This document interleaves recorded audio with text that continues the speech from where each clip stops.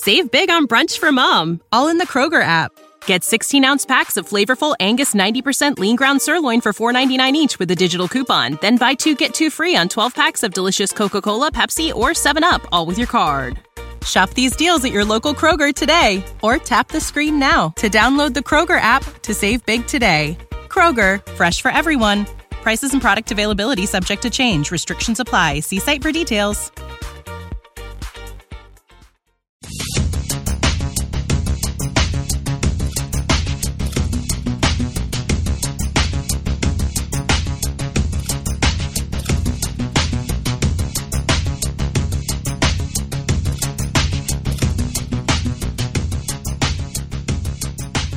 Welcome to this podcast. This is episode 46. My name is Tim Mitchell, and I am in Toronto, Ontario, and I'm joined once again by Jaime Lopez Jr. in Seattle, Washington. How's it going? And we also have Jonathan Kuline on the line in Mississauga, Ontario. Hello there. Alrighty then. So let's do some fact check, John. Fact check. So 30 minutes, 22 seconds into last episode, Tim had asked us about the end credits scene in Avengers Endgame, which we never talked about. We never circled back to that one. So I thought I would mention what it was. So for those of you who haven't seen it yet and don't want to, spoilers for the next 30 seconds. The end credit scene at the end of Avengers Endgame isn't actually a scene. It's just a sound. But as they show the Marvel logo, you can hear the sound of what comes from Iron Man, and it's Tony forging his first set of Iron Man armor in the cave. So you can hear it hearkening back to that first scene. I wonder if they cut the sound in the theater I was in. 38 minutes. According to Tim, the fans of Benedict Cumberbatch call themselves Cumberbitches.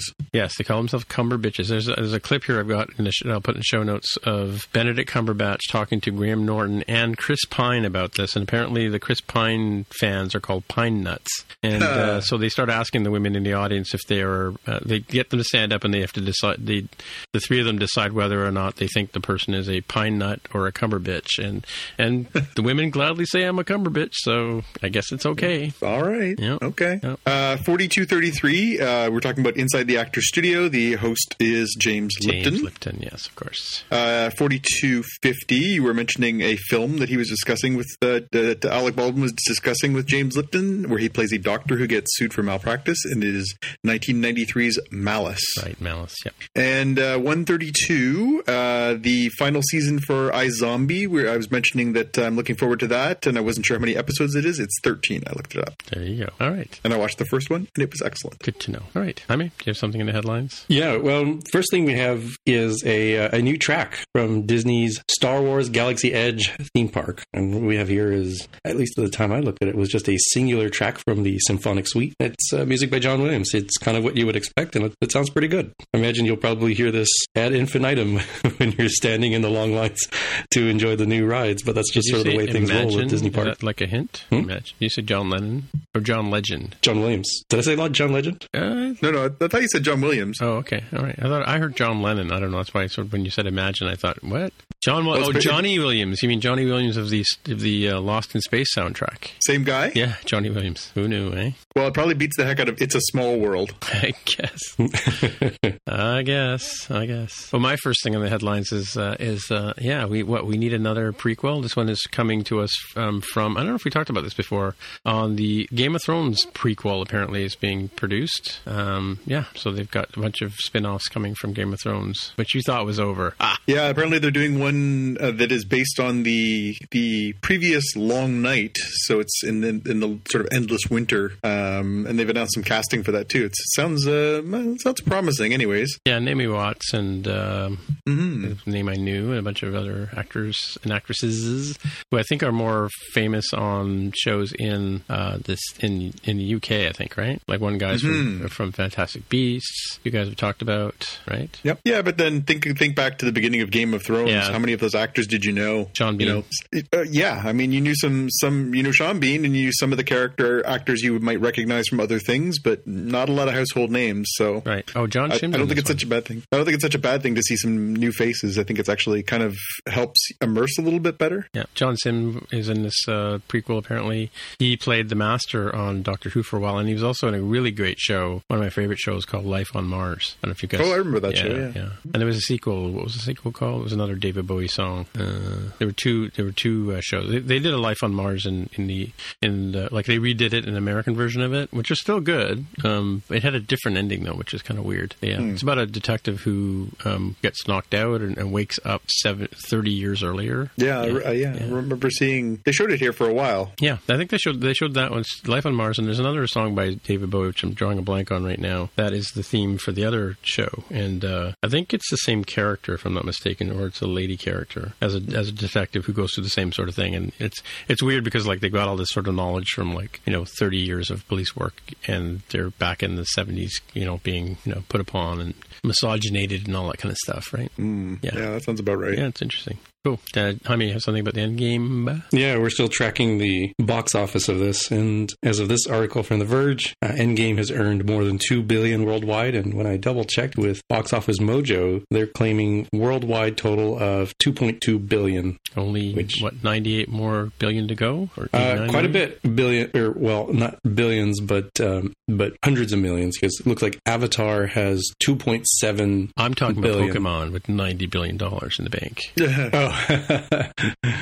Right. No, okay, yeah, I get that. But as far as Avatar goes, I think, although this article doesn't make it clear, I'm going to assume this is not inflation-adjusted dollars. So this has quite a bit to go to match even the sort of normal straight-up dollars, and then to do adjusted dollars from, 20 years ago? Oh, sorry, Avatar is 10 years ago, probably? So Avatar's still the number one movie of all time, sort of thing? It's the number one grossing as far as overall actual money, but I think the adjusted by inflation, I think it's still Gone with the Wind or something. Oh, really? Wow. Oh, okay, right. Yeah. Just because, again, it played in theaters for half a year. Sure. And everybody in the world saw it, so... Yeah, but movies did that back then. I don't know if I ever talked about this, but how movies are in the theaters for a week, maybe 2, 3 or 4 if they're lucky.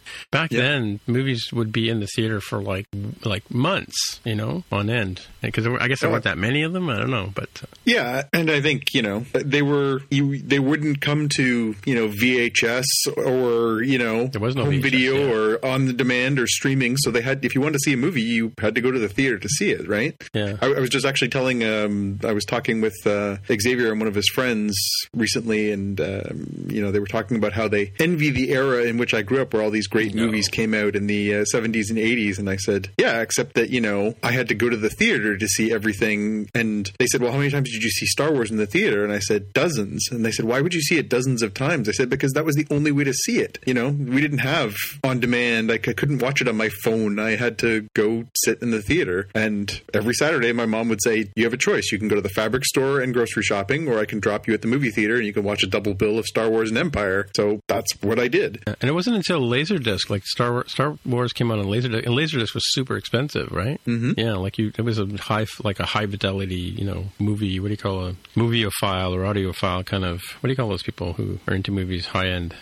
Anyway. Movie fans. The other thing about those two is that both Laserdiscs and original VHSs, they weren't for ownership; they were rentals. So they were really, really expensive. So if you wanted to own a copy of those during the first, 10 years that VHS and Beta and Laserdiscs were around, they were $100 a pop. Yeah, they were crazy expensive. Yeah. So even then, I think a lot of us got really good at the old the VCR up to the VCR trick, and you made yourself your own copy of it because, even just purchasing a copy was prohibitively expensive. Right.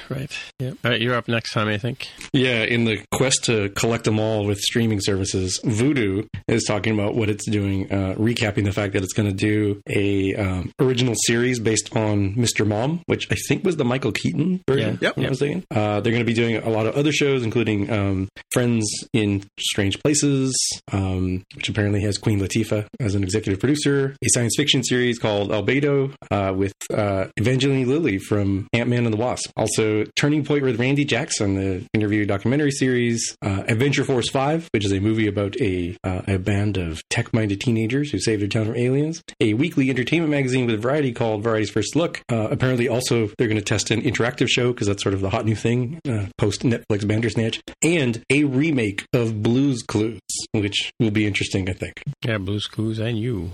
Yeah, who'd have thunk it? And are you signing up for that service, Jaime, in your long collection of services? Anything there appeal to you that you would want to commit to that? Probably not, unless it was included as part of like something else. Like it's so weird because Walmart owns Vudu, and Walmart is pushing really hard to compete sort of omni-channel with Amazon, right? Coming from the opposite direction, where they have a whole bunch of grocery stores, retail stores out there in the world, and they're trying to go online, and they're trying to merge that together. So if they had like a Walmart Prime that made sense, maybe I might end up picking it up as part of that and giving these a shot.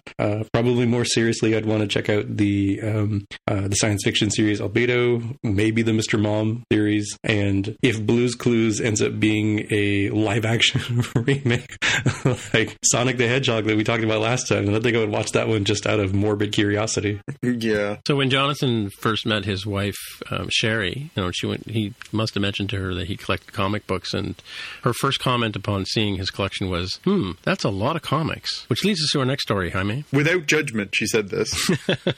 Just a statement of fact. That's when I knew I could marry her, when she said that completely without judgment. It wasn't like, oh my God, that's a lot of comics. It was just, that's a lot of comics. Yeah, apparently there's a benefactor who has decided to give their library of 180,000 comics, including Avengers #1, to the first USC, as people from there tend to tell me, University of South Carolina. Pardon. Oh, really? Yeah. And this article answers the question of like, why would a university even accept this? What's the point? And I think beyond sort of the archivist sort of thing that libraries and universities will tend to do, they want to do some research on this and see like, what are the themes that they can find around race, politics, and gender from all of these different eras. And I think a collection like that makes it pretty obvious, right? Because the media that we consume tends to reflect some aspect of where we are as a society at that point in time. And did no one tell them that they could do that for like $5.95 a month by getting a Marvel Unlimited subscription, or including Avengers #1, Jonathan? Yeah. Oh yeah. Really? Oh, okay. Yeah. Oh yeah. Like it's a lovely notion, but I mean, really, it's a large financial bequest. They're ending up with this massive collection that will appreciate, and that's not a bad thing to have as an asset for a university either. I suddenly don't think that they're going to be like, well, you can check out this copy of Avengers #1 from the library. Oops, I forgot to return it. No, it'll probably go into the rare books collection, I would think, right? Yeah, I wonder if, what the fate of the collection will be, if it's going to be something accessible to staff and students, or if it's going to be something that you'll have to, there'll be a security guard who walks you in and lets you look at it. That's what I think, the special collections type thing that Tim talks about, where you have to do, at the very least, the special gloves, right? So when you touch the paper, you're not destroying it. It's probably going to be preserved in acid-free, plastic, I guess. I don't know what the latest and greatest is for preserving comic books. And then you probably also have to do the research on site, right? Like you couldn't just take this home and take it to the bathroom while you're writing your doctorate, right? Yeah. The one of the highlights of my pop culture covering career was when a friend of mine who worked in communications at DC Comics, when I was in New York City, he said, "Come by and I'll give you the tour." And one of the premier things to see there was the Vault, and the Vault had their collection of rare comic books and antiquities, original art, and all these different things. And there's literally men with guns standing next to it, and it's got like a 2-foot thick steel door that closes up at the end of every day. But I mean, it must have had some of it's incalculably valuable. It's original Jack Kirby artwork, and like they had the original for the Superman versus Muhammad Ali, and unbelievable stuff in this collection. But you literally had to be watched at all times when you were in the room, because they had while I was standing there, they showed me the comic that was like the first appearance of Wonder Woman and the first appearance of all these different characters. It's astonishing what this collection has. I'd love to get my hands on 180,000 comic collection and just spend a few days in there. Cool. Hey, by the way, just sidebar here. So I got this really rare Macintosh manual, Jonathan, and the boys on the other podcast were saying that I should put it in some sort of bag that's not a Ziploc bag. Right. So I don't know what does one do with that. Yeah, you can get acid-free bags. I mean, depending on the size of it, you can get different bags. I'll send you some links. There's some. Okay. There's plenty of options for ways to preserve these things so that they don't deteriorate. Right. Okay, cool. Which brings brings us to one of the comic books I used to read when I was a kid, which is Spider-Man. Yay! Indeed. So, we got our first look this week at the post-Endgame Marvel Cinematic Universe. We got the first full trailer for Spider-Man Far From Home. We'd gotten the trailer before, which was more of a teaser kind of trailer, showed us a little bit of Mysterio and Peter going on his adventures in Europe. This time, again, spoilers for those who haven't tuned into or watched Endgame yet, but we really got to look at sort of the aftermath. So, the trailer shows Peter in his, sort of post-Endgame funk, where it's 5 years later and he's mourning the loss of Tony Stark, and he's, not in a good place, it seems, and is reconnecting with his friends who clearly all also died during the snapping. So the trailer's pretty interesting, and it drops a few real sort of tantalizing ideas out there. The one that really caught my eye was the discussion that Nick Fury has, where Nick basically says, we need your help. We've got this problem. The snaps, the 3 snaps that happened, the one that Thanos did, and the one that Hulk did, and the one that Tony did, have actually split a hole in dimensions, and so now there's the multiverse for us to explore. So the idea is that Mysterio is from this other dimension. That opens up a whole lot of interesting possibilities, I think, for storytelling, for where they could go with the MCU over the next 10 years. If they're going to have a multiverse, that opens the door to how they can bring the X-Men aboard, or Fantastic Four, or other things. Or it could just be that Mysterio is a lying weasel because we know he's a villain, and that this is not the case, and that he didn't come from an alternate dimension. He's just a bad guy. You just spoiled it for me, because I was going to ask you, is Mysterio a villain? Because I kind of got the gist that I always thought he was, right? Yeah, he was in that old 1960s Amazing Spider-Man cartoon, the Spider-Man cartoon, rather, that we all used to watch when we were kids. Right. But he never looked as good as Jake Gyllenhaal, though. No, there's no way to render that in a cartoon, how good Jake looks. But no, he used to have this sort of domed helmet and stuff, but the costume is pretty bang on. So, I'm not sure how they're playing it, if this is all just sort of an elaborate ruse, or if this is, the actual case, but it's either way, it's compelling, and it'll be interesting to see how they deal with this sort of fallout from Endgame. The Kevin Feige and the Russo brothers have said this is actually the final film in this phase. So while Endgame feels like the end, this movie is actually meant to be the bookend to this sort of phase of Marvel films. And we actually got news this week that they have announced that the next phase of films, the slate, will be announced probably right after that movie comes out in July. So does that mean that all the current stars are going to go away and we have a new round of storytelling? Is that the idea? Well, so I guess this is a good spot to segue. So maybe I'll just jump ahead for a second here. So one of the things that was announced this week was Disney's slate of movie releases over the next several years. So they announced when the new Star Wars movies are coming out. They announced when the Avatar movies are coming out, and they announced the dates in which they're releasing all the Marvel movies, but didn't announce which Marvel movies are being released on which dates. So we know the dates that all the Marvel movies are coming out between now and 2022 or 2023, but we don't know which movie goes in which spot. Right.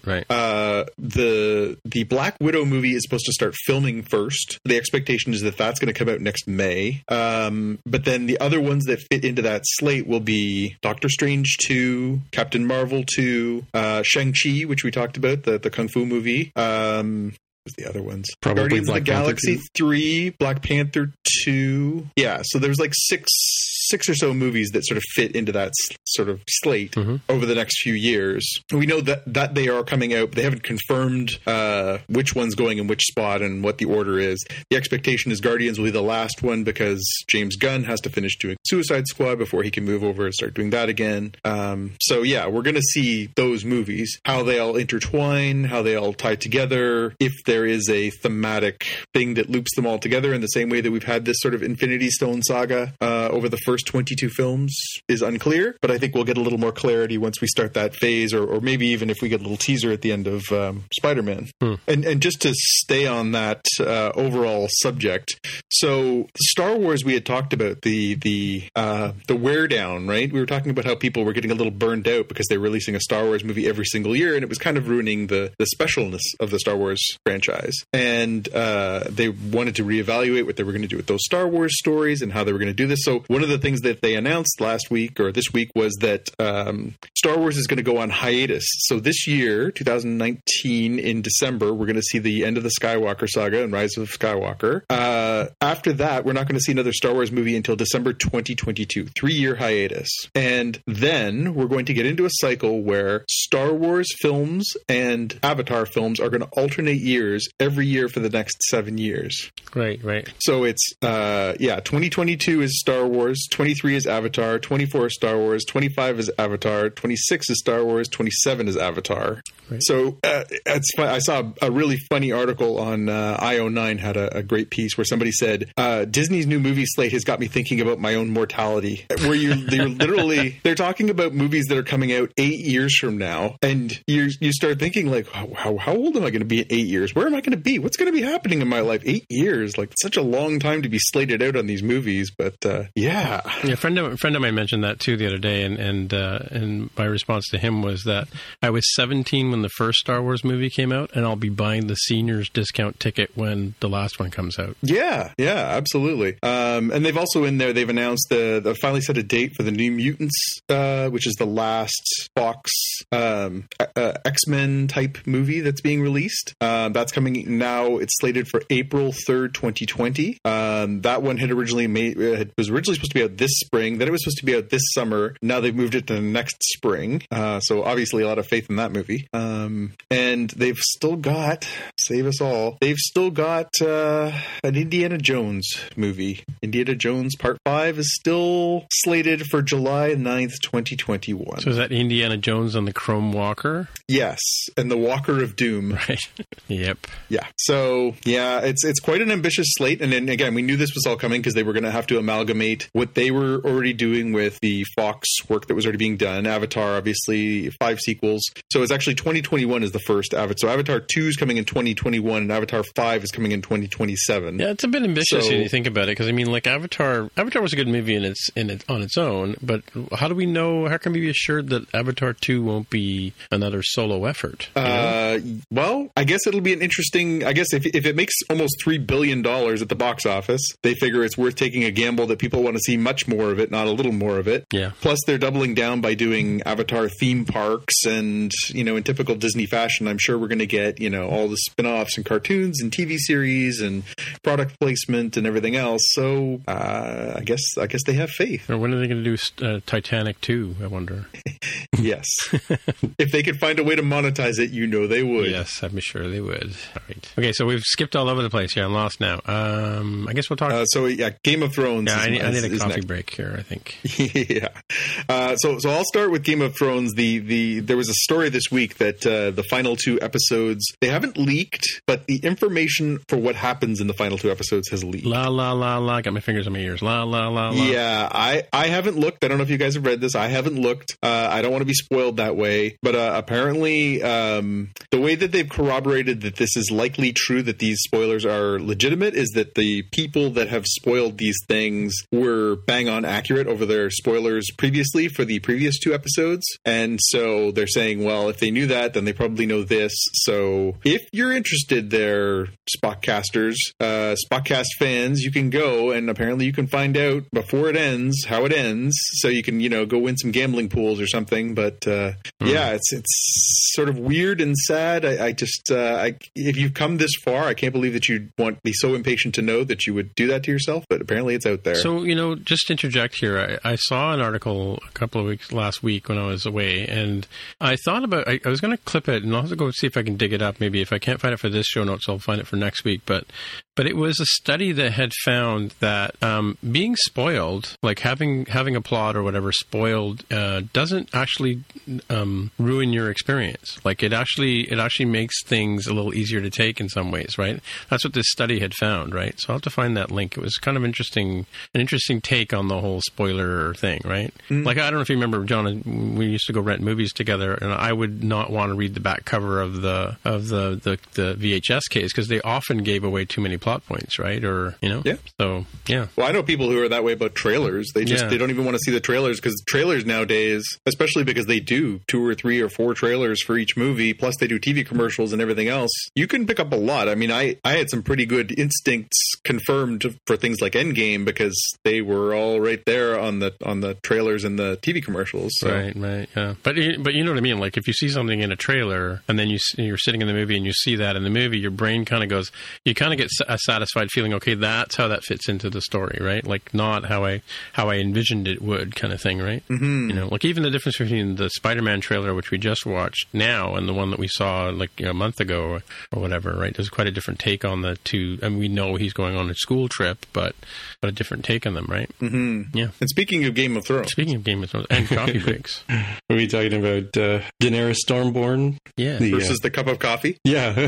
Drinker of pumpkin spice. Yeah. Is that on her tags now? Drinker of pumpkin spice? Yeah, this person has a tweet of Daenerys Stormborn of House Targaryen, first of her name, Queen of the Andals and the First Men, Protector of the Seven Kingdoms, the Mother of Dragons, the Khaleesi of the Great Grass Sea, the Unburnt, the Breaker of Chains, and Drinker of pumpkin spice.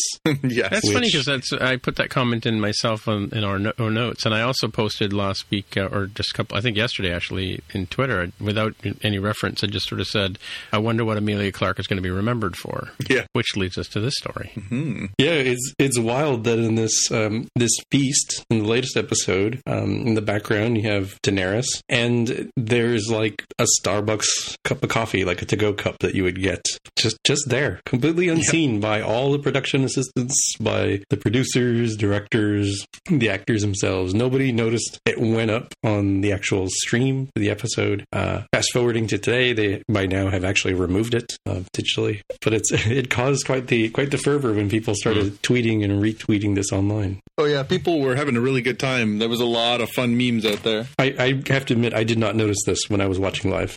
No, because the tables were covered with mugs and cups and stuff, and you're looking at the characters' faces because they were all giving each other side eyes. Yeah.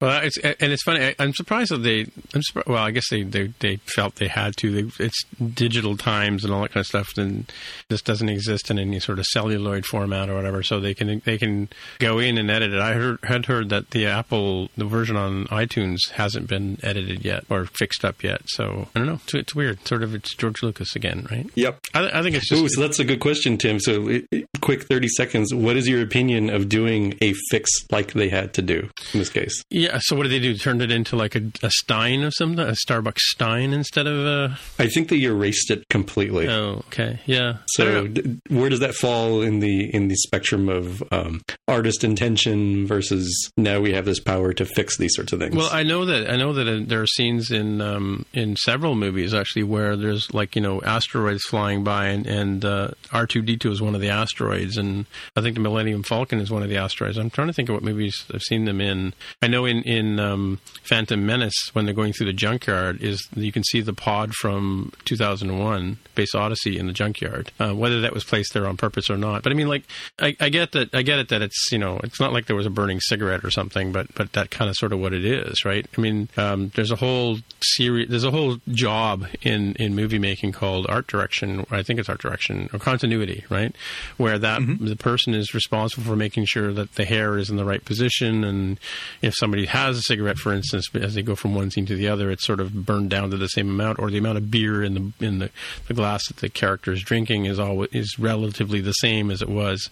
And often it bothers a lot of people because when they see things, from one scene to another, where they, the hair on the head and forehead moves and that kind of stuff, right? But I don't know. I mean, do you I guess I think the point is that people are saying is that they spent so much money making these movies, or these movies. They're practically movies, right? These TV shows, that it's a small thing, but why couldn't they fix that? If they can spend all the time on the dragons, making them look so realistic and burping and belching and on whatever the dragons do, but if they spend all that time on them, why wouldn't they spend that much time on this scene? And I could see from as you and I both know, Jaime, we're both coders, right? And when you're working with the code, you may not see something that in a peer review someone might get caught, or quality control, or maybe the guy who's doing the color mixing on the the final mix of the image, or the film footage or soundtrack people, nobody noticed, right? And because it's small and insignificant, right? They said in the Inside the Episode special this week that this was the first episode of the season too. The first scene that they filmed of the season that they started filming. So they had tons of time to fix this and catch it, right? So, well, that, or again, you could just say that like they weren't on their full game yet, because apparently that was one of the first things they filmed when they all came back to work to start shooting this season, was that feast. Right. And so someone, was just like, back off my vacation. I'll just put my cup here. It'll be fine. Yeah. Rolling. Yeah.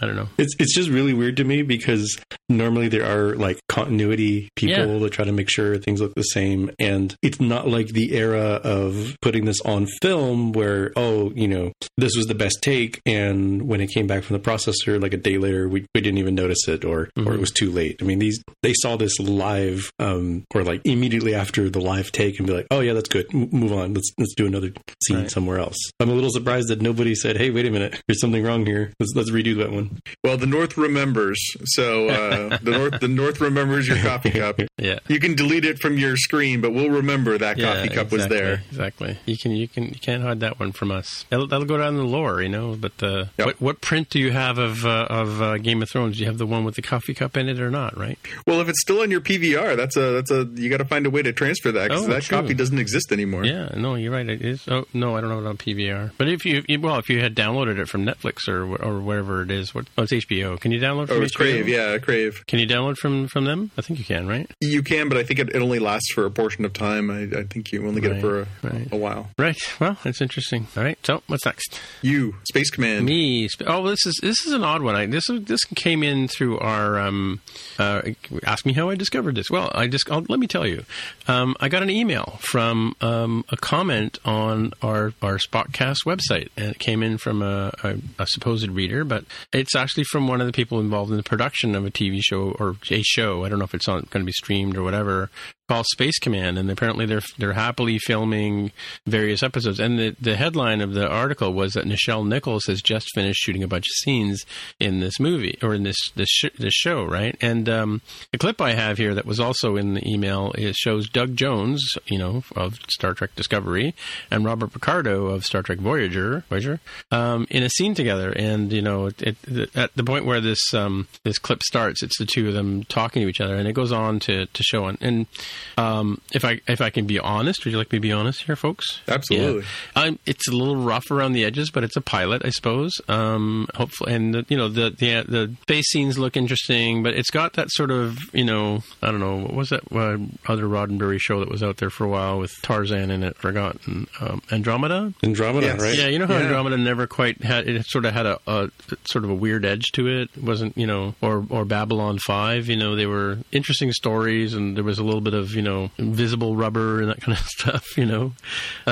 Like the polish wasn't there like you would expect in a Star Trek, for instance, right? I mean, even Orville. I can't believe I'm saying this, but even Orville has a better polish than this show. So it'll be interesting to see what becomes of it if it actually goes anywhere. But I just thought I would put it in here as an interesting, since we're a Star Trek podcast, it makes sense for us to talk about the fact, what's Nichelle Nichols up to these days?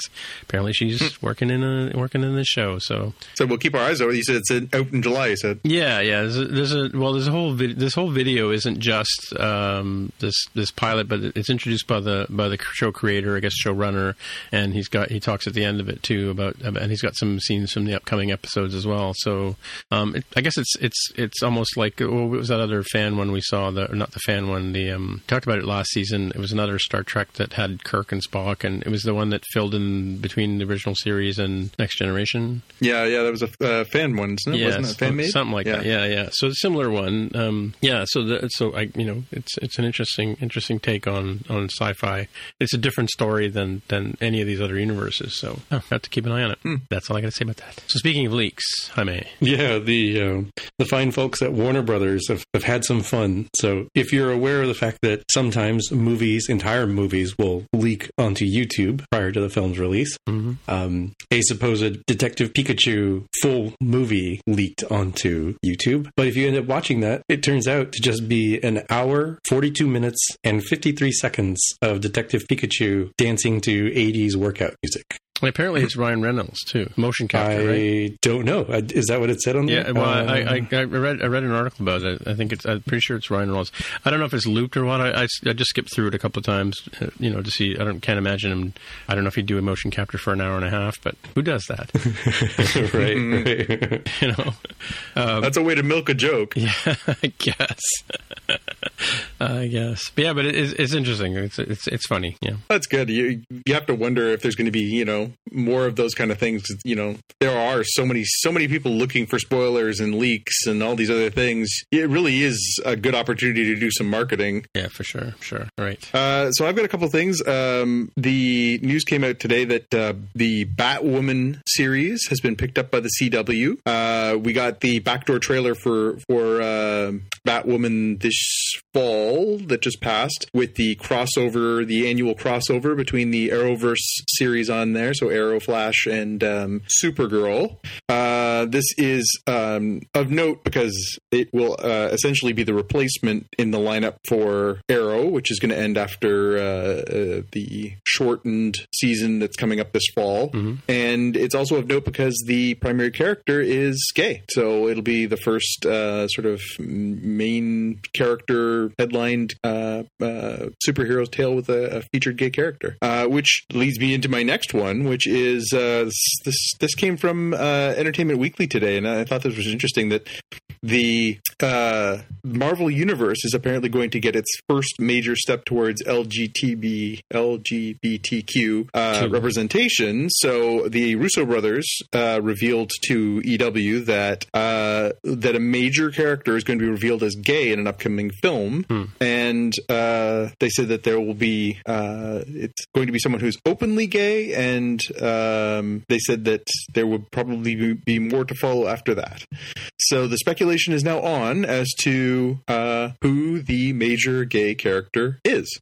Anybody want to take a guess? Which is this? Which show is this? Or what series? So this is the Marvel Cinematic Universe. It's going to basically be so. It's safe to assume it's not Captain America or Iron Man or Black Widow because they're all dead. I guess the question is, are there characters who didn't have romantic arcs previously? Not that that's a prohibitive thing, because obviously people can be sexually fluid, but the question is there somebody who's sort of outstanding? My first immediate thought went to Captain Marvel, because there is no romantic subplot to her story. It's not relevant to her.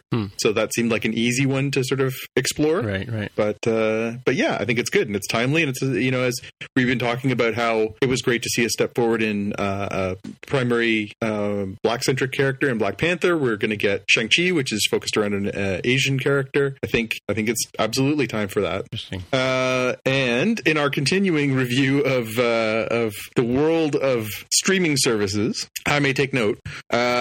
Disney has apparently announced. So Bob Iger revealed to the Hollywood Reporter that he's interested in buying the rest of Hulu. Oh, really? So we talked about this a few episodes back. That obviously they now have a majority stake. Disney does in Hulu because they had their original stake, plus they had the stake that they got when they purchased Fox's assets. So the other two remaining portions were, one is 10% is owned by Warner and 30% is owned by NBC Universal. So apparently they're interested in acquiring the NBC Universal portion, and they have an option to purchase a portion of the Warner piece as well. So it sounds like they are maneuvering to be the sole proprietors of Hulu in the not distant future, which would, as we also talked about, it would make sense because that would give them the Disney Plus service. They could bundle it with the Hulu service. They also have ESPN Plus. So they could start creating themselves a nice little monopoly on required streaming services. And it also gives them a more mature platform to partner up with the sort of more PG platform that they've been looking at for Disney Plus. They could do the Runaways and the Ghost Riders and the Hellstroms and stuff like that on a Hulu and do all the stuff that they want to do there. They could revive those, Netflix type series with the Jessica Jones and things like that. So yeah, it makes sense, but I think it's going to cost them a couple of shekels. All right.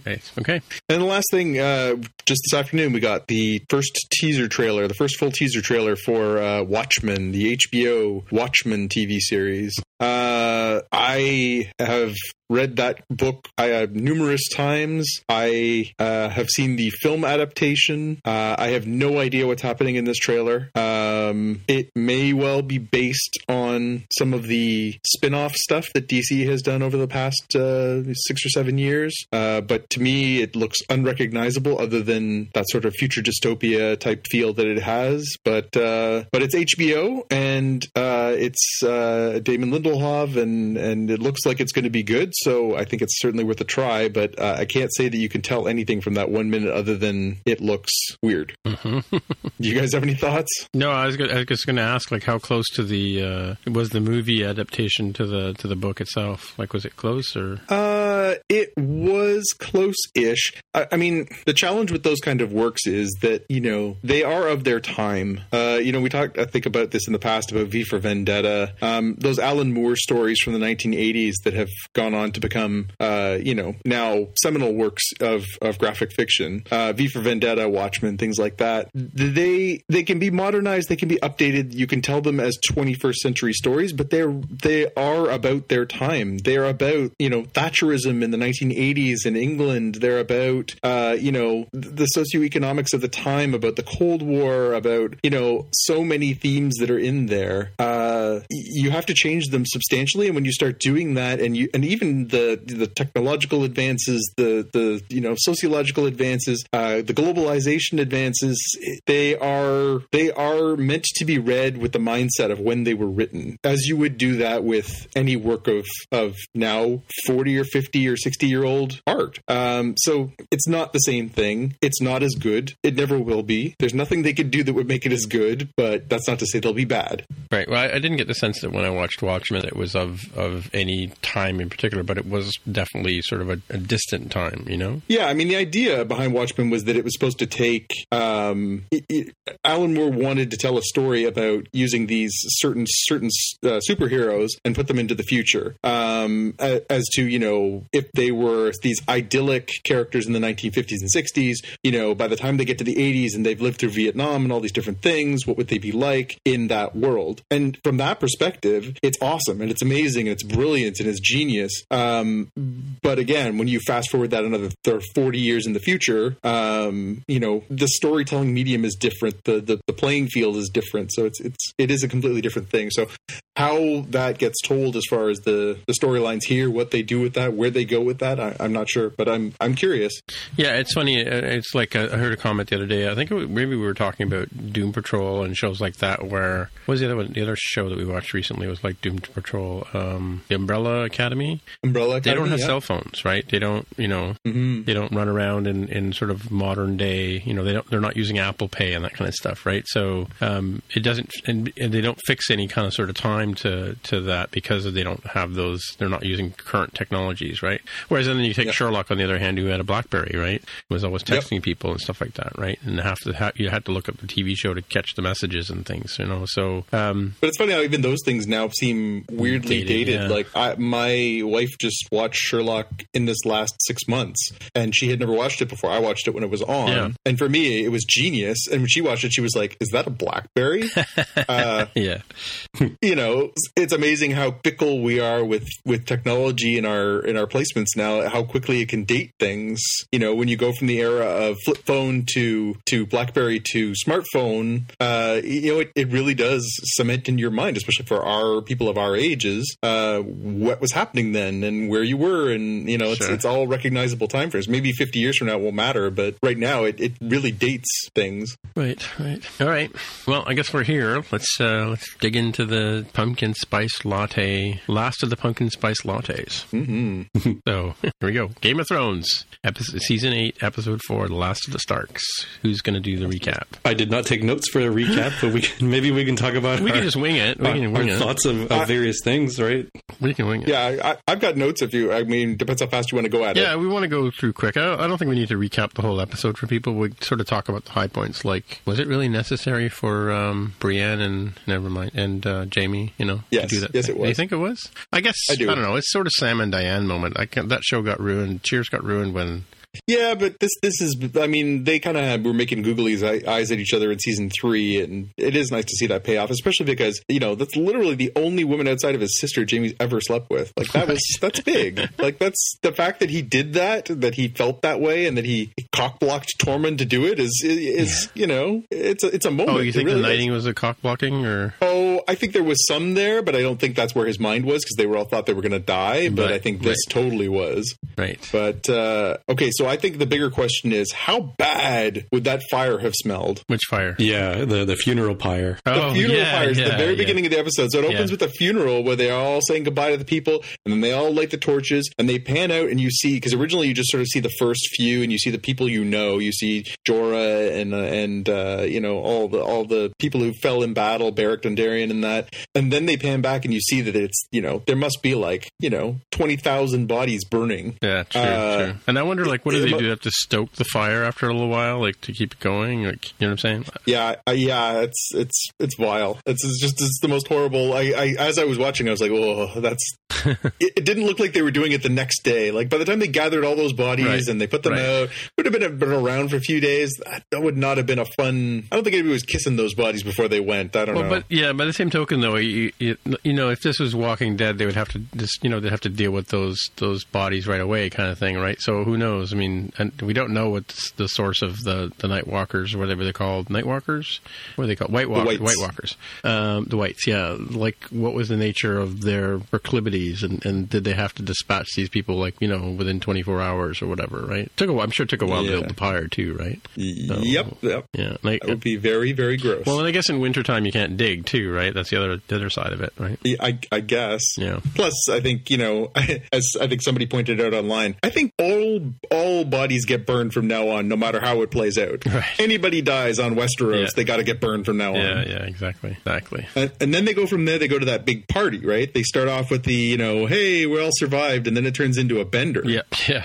Mm-hmm. Exactly. And people are. So we end up with like Daenerys legitimizes Gendry, right, and makes him a Baratheon, right. And we see the drinking game between Tyrion and Pod and Jaime and Brienne. Right. We get the nasty looks going on at the head table as Sansa and Daenerys all you know, shoot daggers at one another. Yeah, I read an interesting story, and it'll probably come out a bit more as we go through this episode. But the whole making Daenerys a villain all of a sudden, or making her, you know, like in her discussion with Jon about, you know, don't tell anybody, and him saying, "You're my queen, I'll do whatever you tell," and she says, "I just told you, don't tell anybody," right? And what's the first thing he does? Yeah, he tells somebody. He goes full Stark, and they tell full Stark in the situation. They tell. I have to tell people full Stark. Yep, full Stark. Well, think about what undid his father, his uncle, in the first season, right? Yeah. He was a man of honor, and he had to do the right thing. And what did that get him? It got him the head on the chopping block. Yeah, on the pike. Yeah. So yeah, it's absolutely right. Full Stark is absolutely right. This is the kind of, you know, stupidity / honor that ends up getting people with their head chopped off, or in this case, maybe dragon roasted. Sure, yeah. And of course, they're looking for Arya, and she's nowhere to be found. And halfway through the episode, she did show up. She does have a conversation with Gendry, right? He tries to propose. Yep. Gendry decides that he's going to get a castle, and he wants her to be the lady of the castle. And she says, "That's not me," which is very, very good for her character. That's exactly what you would expect she would do. Although, boy, that's a tough look for Gendry. Yeah, I guess, yeah. I love you. We just had sex. We survived this huge battle. Marry me. No. Well, it wasn't quite no. She was like, "You're a great guy," and all that kind of stuff, but I just want to be friends, right? Well, she basically said, "That's not me. Like, I'm never going to be the lady of a castle. I'm not going to give you a brood full of children. I'm a murderer and I've got some work to do," basically. Yeah. I guess you think she's still finishing off her list? Yes. Oh, okay. All right. Yeah, I think unquestionably, as you were mentioning that scene, so the next time we see Arya in the episode, she sees the Hound heading south on the King's Road, right. And she sidles up next to him on her horse, and he says, "I'm going south. I have some unfinished business." And she says, "Me too." Right. And so he's clearly going to confront his brother for Clegane Bowl, the long-awaited Clegane Bowl, and she I think, is headed down to say hello to Cersei. Yeah. And I love his line where he says to her, "Are you going to leave me for dead again?" And she says, "Probably." Probably, yeah. That's great. It is nice. This season has been very excellent in the fan service department about people, you know, the little pairings. We got a moment with the Hound and Sansa. We've gotten the moments with Arya. You are getting these nice little paired up moments, you know, that those ones, like, it's nice to see those characters together again. Remember how good those episodes were. Yeah, for sure. I think things come around. And of course, you know, half the army heads off towards the sea, right? And they get ambushed. Yeah, splitting the army is always that's always played out well in Game of Thrones, so you should definitely do that. Especially in the water. So Daenerys takes her dragons and a bunch, and Missandei and Grey Worm, and they get on the boats and are going to sail for Dragonstone, which, for anybody who knows the geography of Westeros, is like 10 miles out to sea from where King's Landing is. So it's right there. Right. And then the rest of the army of the Unsullied, Dothraki, and the Northmen, led by Jon and Davos, are on their horses headed down the King's Road towards there. So we get the big ambush, right? We get this nasty ambush from Euron Greyjoy and the Iron Fleet, and a big surprise move there. Rhaegal takes 3 scorpion bolts and is dead. Right. Yeah. That didn't see that coming at all. Did you guys see that one coming? No, and it was kind of surprising, like how, you know, I don't know, kind of quickly the dragon was dispatched when you think about it, right? Yeah. What's your reaction to that one, Jaime? Yeah, I see where they needed to get to this point to make it so that it's less of a like an obvious win for the good guys, since they'll have, you know, the twin nukes of the dragons to attack King's Landing. I think they pushed really hard in this episode in general to emphasize the personality weaknesses that Daenerys has. Right? She's definitely got a problem with being impatient. She definitely has a vengeful side.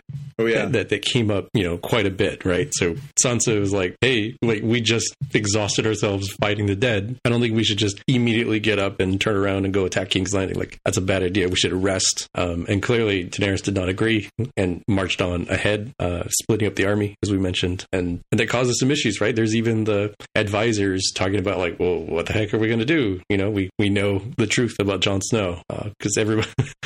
Because Jon Snow told people who shouldn't have been told, and then Sansa but makes Daenerys it worse. doesn't know that he's told them, right? That's the thing. Daenerys doesn't know that he's told them. Right. No, she will fairly soon, I think. But yeah, it was a strange sort of series of events, and it was really weirdly unsatisfying. I'd seen some criticism online, and I think it's very legitimate, and I felt it too. In the moment where Jon is trying to decide, he's basically gone to sort of say farewell to his family, and then he decides, okay, I'm going to tell them anyways, even though I told my girlfriend I wouldn't do this. I'm going to do it anyways. But then he doesn't actually do it. He asks Bran to do it, and then we don't see what happens. We don't see what the reactions are. That, I felt cheated by that. I really did. I felt like I wanted to see what Sansa and Arya's reactions were to that information. And I really felt like that scene, I understand there's a lot of storytelling to do and a lot of heavy lifting in this episode, but I really wanted to know, see the looks on their faces, see what their expressions were, hear what they had to say when they got that information. Right. Yeah, because, I mean, do they feel threatened by it? You know,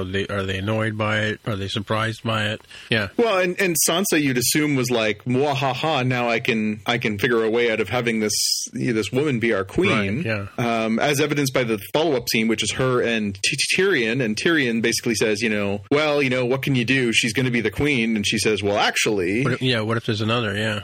And but she's implying Jon, though, isn't she, in that statement? She is. Yeah, she is. And then the follow-up to that is the conversation between Varys and Tyrion, where basically Varys says, well, now it's not looking good. Daenerys has shown some of her, as Jaime mentioned, some of her negative proclivities. Maybe we should be thinking about Jon on the Iron Throne. People would support him better. People seem to like him better. So that was one of the most Game of Thronesy kind of moments we've had in years, with the two of them sort of conspiring to, or we're talking about mutiny, we're talking about sedition, we're talking about, betraying our queen. And then, of course, the episode continues with the scene that kills Rhaegal. The Iron Fleet basically trashes Daenerys' fleet by firing those scorpion bolts in there, killing a bunch more of her people and getting rid of her ships. And then they also kidnap Missandei. And then the episode basically wraps up with a parlay between Daenerys and Tyrion and Cersei, where Tyrion basically pleads for her to surrender lest they be riddled with dragon fire. Sure. And Cersei tells the mountain to chop off Missandei's head, and he does, and that's it. Yeah. So Daenerys now, in the last 2 episodes, has lost her 2 most faithful advisors in Jorah last week and Missandei this week. She still has Grey Worm, who will not be thinking with a clear head because he just lost his girlfriend. Right, yeah. And she lost one of her dragons. So she's becoming extremely isolated as well. Well, that's what I mean about the sort of, they're kind of pigeonholing her. But I want to come back to the point about her wanting to go and storm off right away. Well, if you think about it, her whole modus operandi has been that she's just kept moving forward, right? She's not she's not slowed down. She's not given the Unsullied a rest, you know, in any of her battles, right? Did she ever kick back and celebrate after a victory, taking over a town? Well, no, but there was the ongoing complaint during previous seasons where, you know, she was in Meereen for a long time. Yeah. People were getting really sick of that, where she was just dithering in Meereen for so long, and then they finally came over the ocean. Right. There was like 2 seasons there where they just sort of meandered in Meereen, and some of those stories were not great. Right. Yeah, I mean, and I mean, we're not surprised that Cersei did what she did. I mean, that's Cersei, right? Mm-hmm. We'd be surprised if she didn't do that, right? Yeah. So the question becomes, you know, where do they go from here? I mean, I think, you know, the easy answer is next week's going to be a big fight. You know, we know that Miguel Sapochnik, who did episode 3, our big, the long night battle episode, is coming back to do the direction of next episode. Right. Okay. So we know it's going to be a battle-heavy episode. We'd assume it's going to be the Lannister forces, the sacking of King's Landing, the big fight. So do we have 3 episodes left or 2? 2 episodes left. Right. So the next episode is directed by Miguel Sapochnik, and the last episode is by the series creators, Benioff and Weiss. So safe to say, I think next one is going to be the throwdown. We're finally going to get the Queen versus the Queen. The question is, you know, who lives, who dies, how does it play out? Does Daenerys make it to the end? Does Drogon make it to the end? You know, can anybody restrain Daenerys from brutally murdering everybody in town, and or Cersei, who may or may not have supplies of wildfire stocked all over That's King's true. Landing? I was just thinking, what resources does she have? Because we really haven't looked at that since, you know. Well, clearly they've been busy making scorpions, so there's a bunch of those. Right, yeah. And, you know, and Daenerys' army's pretty weakened by the fact that, you know, they lost half the Dothraki, half the Unsullied, and a bunch of the support from the north. She's lost all her boats in this last, you know, flurry. So, you know, they get weaker and weaker, and they've gone from 3 dragons when she first came over to 1 dragon. You know, as Jaime says, the nuclear codes are, you know, going fast. And not to mention the fact that there's a new missile defense plan in place in King's Landing. So, right. What do you think, Jaime? How does this play out? I'm not 100% certain, but I do know that I'm in the group of people who want a Drogon Ghost buddy cop spinoff. And as part of that, I have to think, man, I don't think Jon Snow is fit for the throne. Yeah, his treatment, because he didn't say goodbye to his dog. Yeah, like there's the aspect of like, all right, like I'm obviously, you know, full disclosure, biased as a dog owner, so I was like, oh, I would never leave my dog like that, right? Yeah. But the other part is like, well, let's think back to the beginning of the episode. Why did Daenerys bestow this Baratheon gift on Gendry? And that was to help solidify having an ally somewhere, right? Yep. And Jon Snow and like all the Starks are really, really bad at doing this. At least the men are, right? And so, you know, it even just kind of shows like, dude, like you got to go, you know, show some affection and show companionship to the person who was by your side this whole time. And if that's the way you're going to run the kingdom, like you're going to get a knife in the back at some point. Yeah, pretty quickly. Yeah, I guess the flip side of that is that he didn't say goodbye to his dire wolf, which is not good form. And there was a lot of people out there who were a little ticked at him, and justifiably. But he does also, he says goodbye to Tormund, who says he's taking his the wildlings back up north. He says goodbye to Sam and Gilly, and Gilly reveals she's pregnant. So he gets those like tearful goodbyes. I guess there's only so many tearful goodbyes you can do in a row before it becomes tedious. Although I think I'd rather have seen him say goodbye to the direwolf than one of them, probably. But it was there felt like some finality in the north in the episode too. That maybe that's the last we'll see of those characters too. Interesting. No more Wolf, no more Sam and Gilly, no more Tormund. It's gone back to lie with the giant women. Yeah. Right. Well, who knows? Maybe Ghost will show up and save the day in the end there. Who knows? Somehow I think he's gone to go into the great farm in the north. Yeah, I don't know, but doesn't Ghost save Jon a few times and just out of nowhere? He does. Earlier on, yeah. Yeah, saves him from that white that's going to kill him. That's how he ends up with impressing the Lord Commander of the Night's Watch. Right. All right. Well, we'll have to wait and see what happens next week. The big 2 episodes to finale, go. It's exciting. Finale. 2 to go.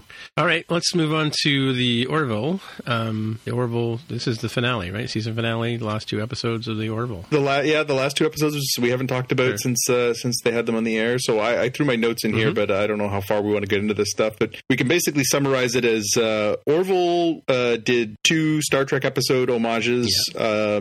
They didn't do them badly. As a matter of fact, I thought they were actually decent. So the first one was Yesterday and Yesterday and Yesterday, episode 13. They did the homage to the TNG episode season 6, episode 24, Second Chances. That's the one where there's 2 Will Rikers. This one was the 2 Kellys. So the commander there ends up basically transporting a version of Kelly from the past to the Orville. She ends up in this weird situation where current Kelly doesn't want to date Ed anymore, so she does, and they end up going on dates, and it's very weird. I'm not going to digress too much into this. The idea is basically, because if you think about it, he already knows tons about her, and she knows nothing about him. That was creepy. It was very weird. So in the idea of the episode is that at the end of the episode, they send her back into the past, and they wipe her memory so that she can't remember what's happening, so she doesn't have a vision of her own future.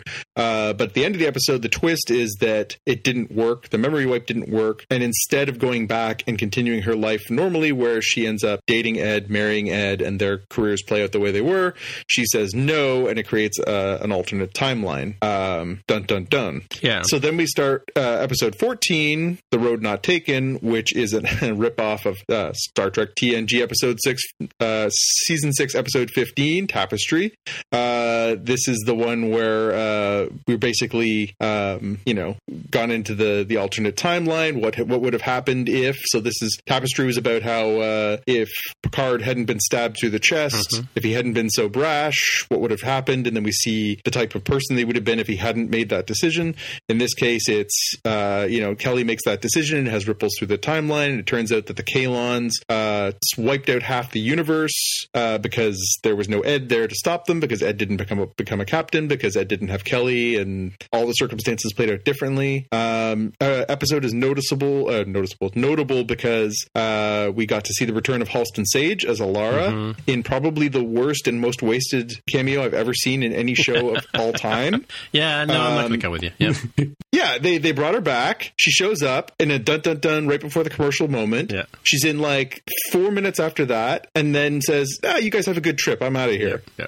It was the stupidest, worst cameo I've ever seen in anything I've ever watched. Right. What a waste to bring her back for that. But anyways, the end of basically the episode, again, it's a good episode. It's really interesting how they played the timeline.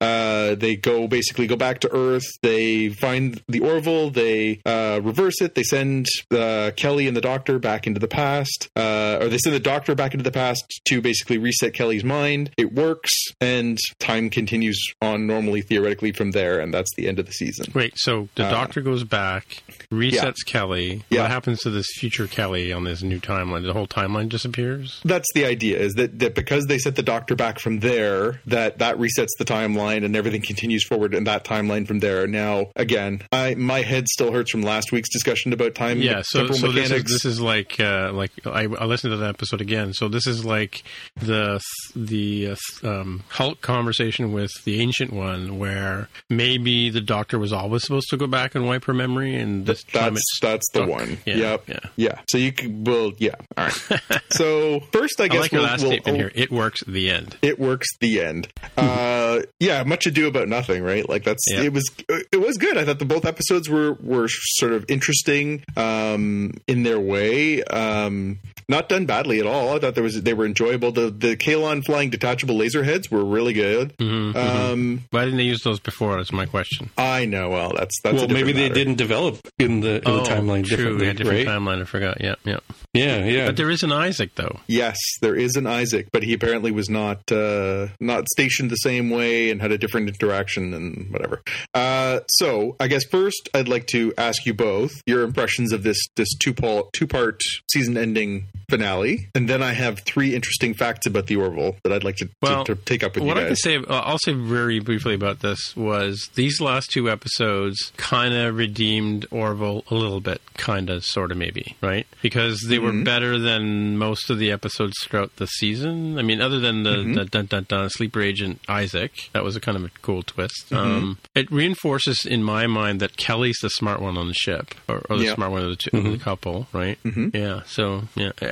Again, it's like you said, like in some cases they try too hard for this fan service that you're talking about, you know, like in Game of Thrones, like the whole bringing back Alara, like why bother? You know, I wanted to just leave a Starbucks coffee on Captain's desk and be done with it, you know? So, you know, that's my opinion. What do you think, Jaime? You're the big fan. Yeah, I think I come from a different angle. So the first episode, the first half of the two-parter, I did also recognize it as being like the Will and Thomas Riker episode of TNG. I was pretty impressed with how different the actress was for Kelly from her normal self and her younger self. And the makeup folks who made her look different, even though it's the same actress. So that was pretty cool. What did come to my mind was like, yeah, it's kind of weird that Ed would be dating her because he'd have all this knowledge of, you know, about her. And it would be like a very seriously one-sided relationship from a power dynamic standpoint.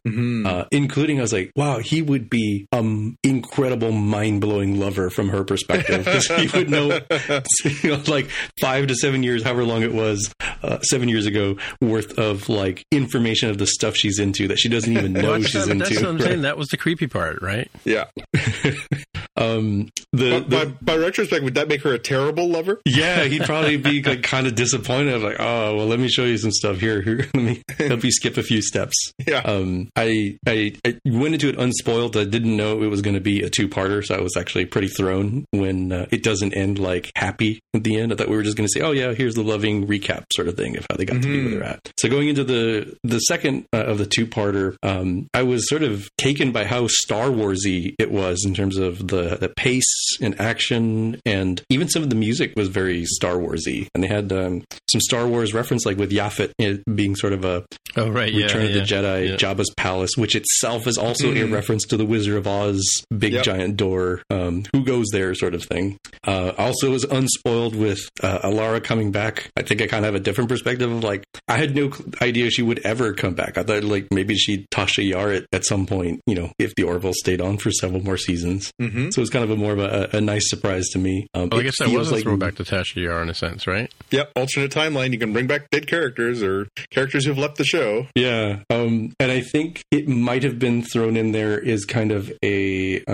she wasn't super important to the plot line. And I wonder if it was because in the meta about this whole show, there's tons of people wondering like, oh, did she suddenly leave? Because people kind of think she and Seth MacFarlane were dating and maybe they had a bad breakup and that's why she's suddenly off the show. I think this might have been a little bit of like, no, we're totally cool. We're friends. Yeah. Moving on. If they even had a relationship. It's not even clear if they did or not. It just felt so inconsequential. Like her part of the storyline just didn't have any gravitas. Like it wasn't like, oh God, like, you know, it was just like she had the MacGuffin that they needed to solve the problem. Like, yeah. Like it just felt disappointing that way. Like I thought she was a strong character. She's one of my favorites from the show, and I think the season's actually suffered by her loss because I certainly don't think that Callie is as interesting a character. Tala, right? Tala.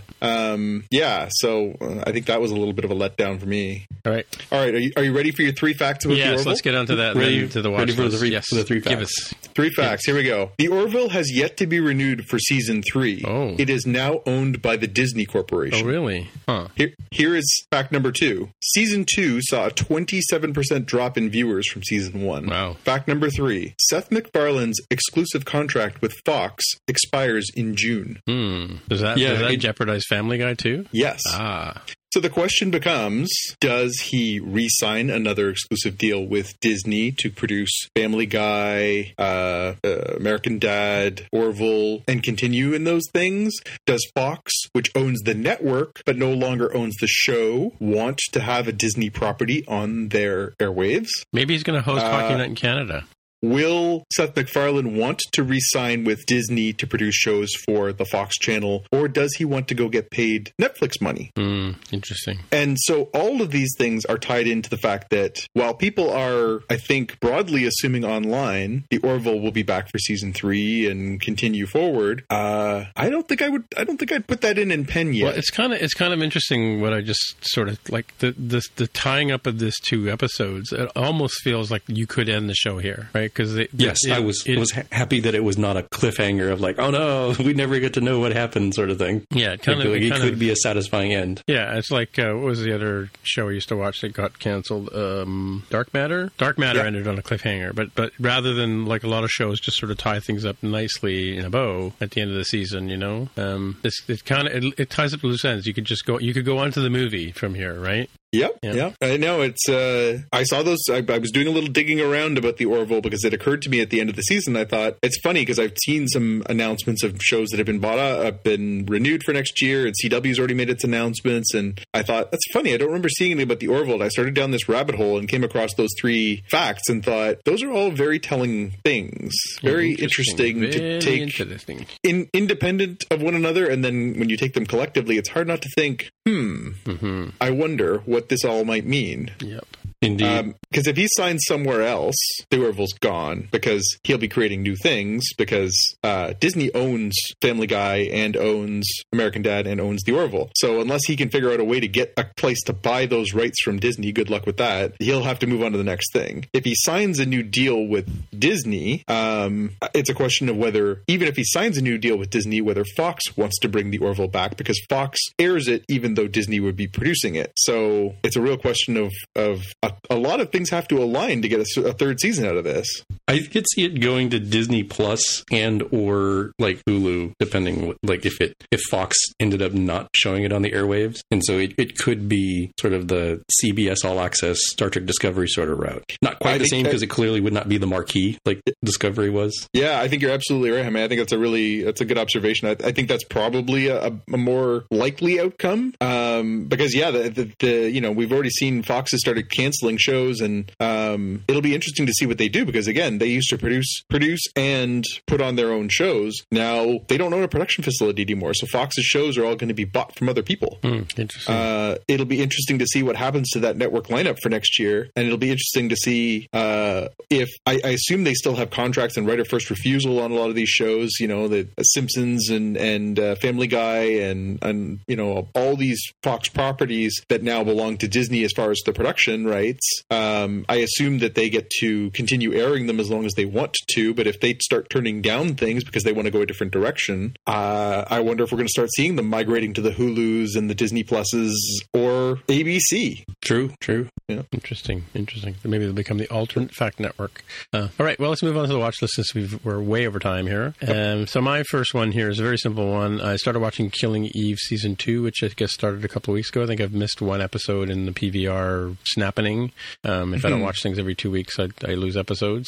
But yeah, I think I'm into the 3rd or 4th episode now, and it's a great show. I don't know if you guys have watched it yet, but when you get around to it, you'll really enjoy it. Cool. That's been on my want to watch list for a while, but yeah, I don't think it ages too, because it's not like, again, it doesn't have any of the sort of fingerprints of you got to watch it now kind of thing, because they do use computers and stuff like that. But yeah, it's really interesting story. And I don't know, maybe if you lived in Europe, it might be a different feeling. But yeah, for us, it has a real sense. The character Villeneuve and the character Sandra Oh play a really, really interesting character. So interesting interplay between the two of them. Anyway, that's mine. Jaime, what do you got? Mine is a fan video from a Game of Thrones fan who has put together Arya and the Hound. So sort of almost like a trailer of what would that be if it was a buddy comedy between those two going around. And I thought that was kind of amusing to watch, because I definitely enjoyed the interaction between Arya and the Hound when they were sort of roaming the land and trying to make their way to the Vale sort of thing. And this sort of follows along with that. There's also other ideas from other people in this article of like Sam and Gilly +8. It's like the John and Kate +8 sort of thing, and other ones that we'll have in the show notes for those of you transporting at home. Nice. Cool.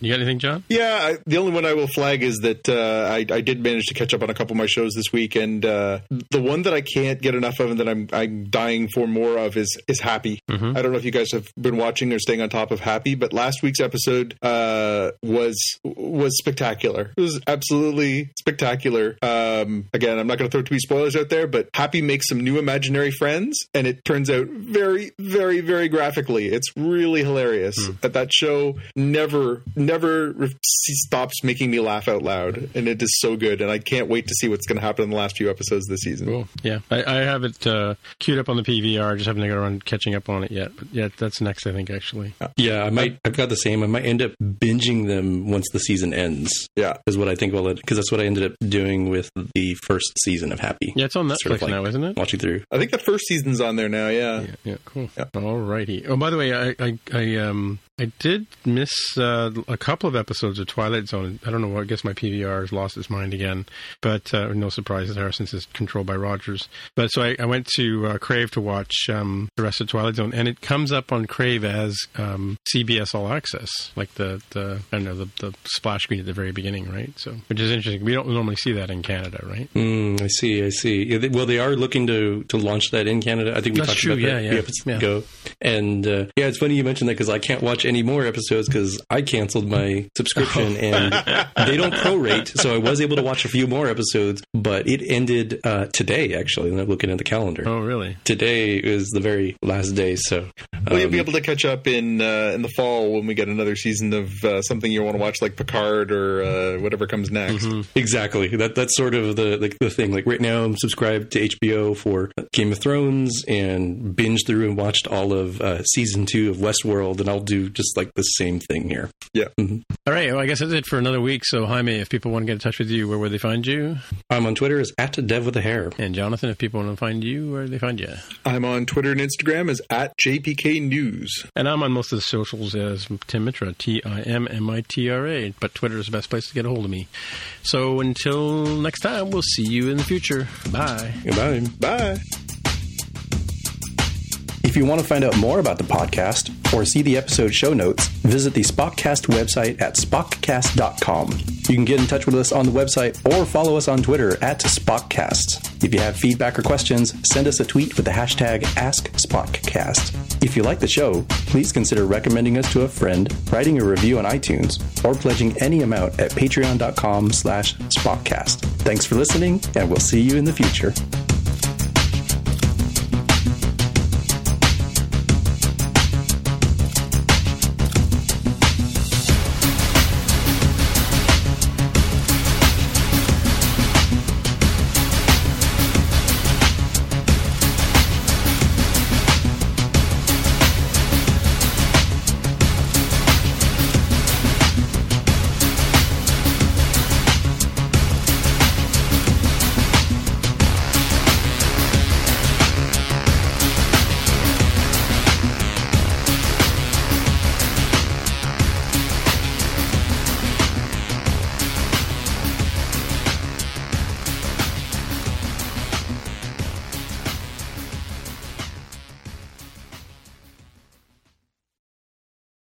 Without the ones like you, who work tirelessly to keep things running, everything would suddenly stop.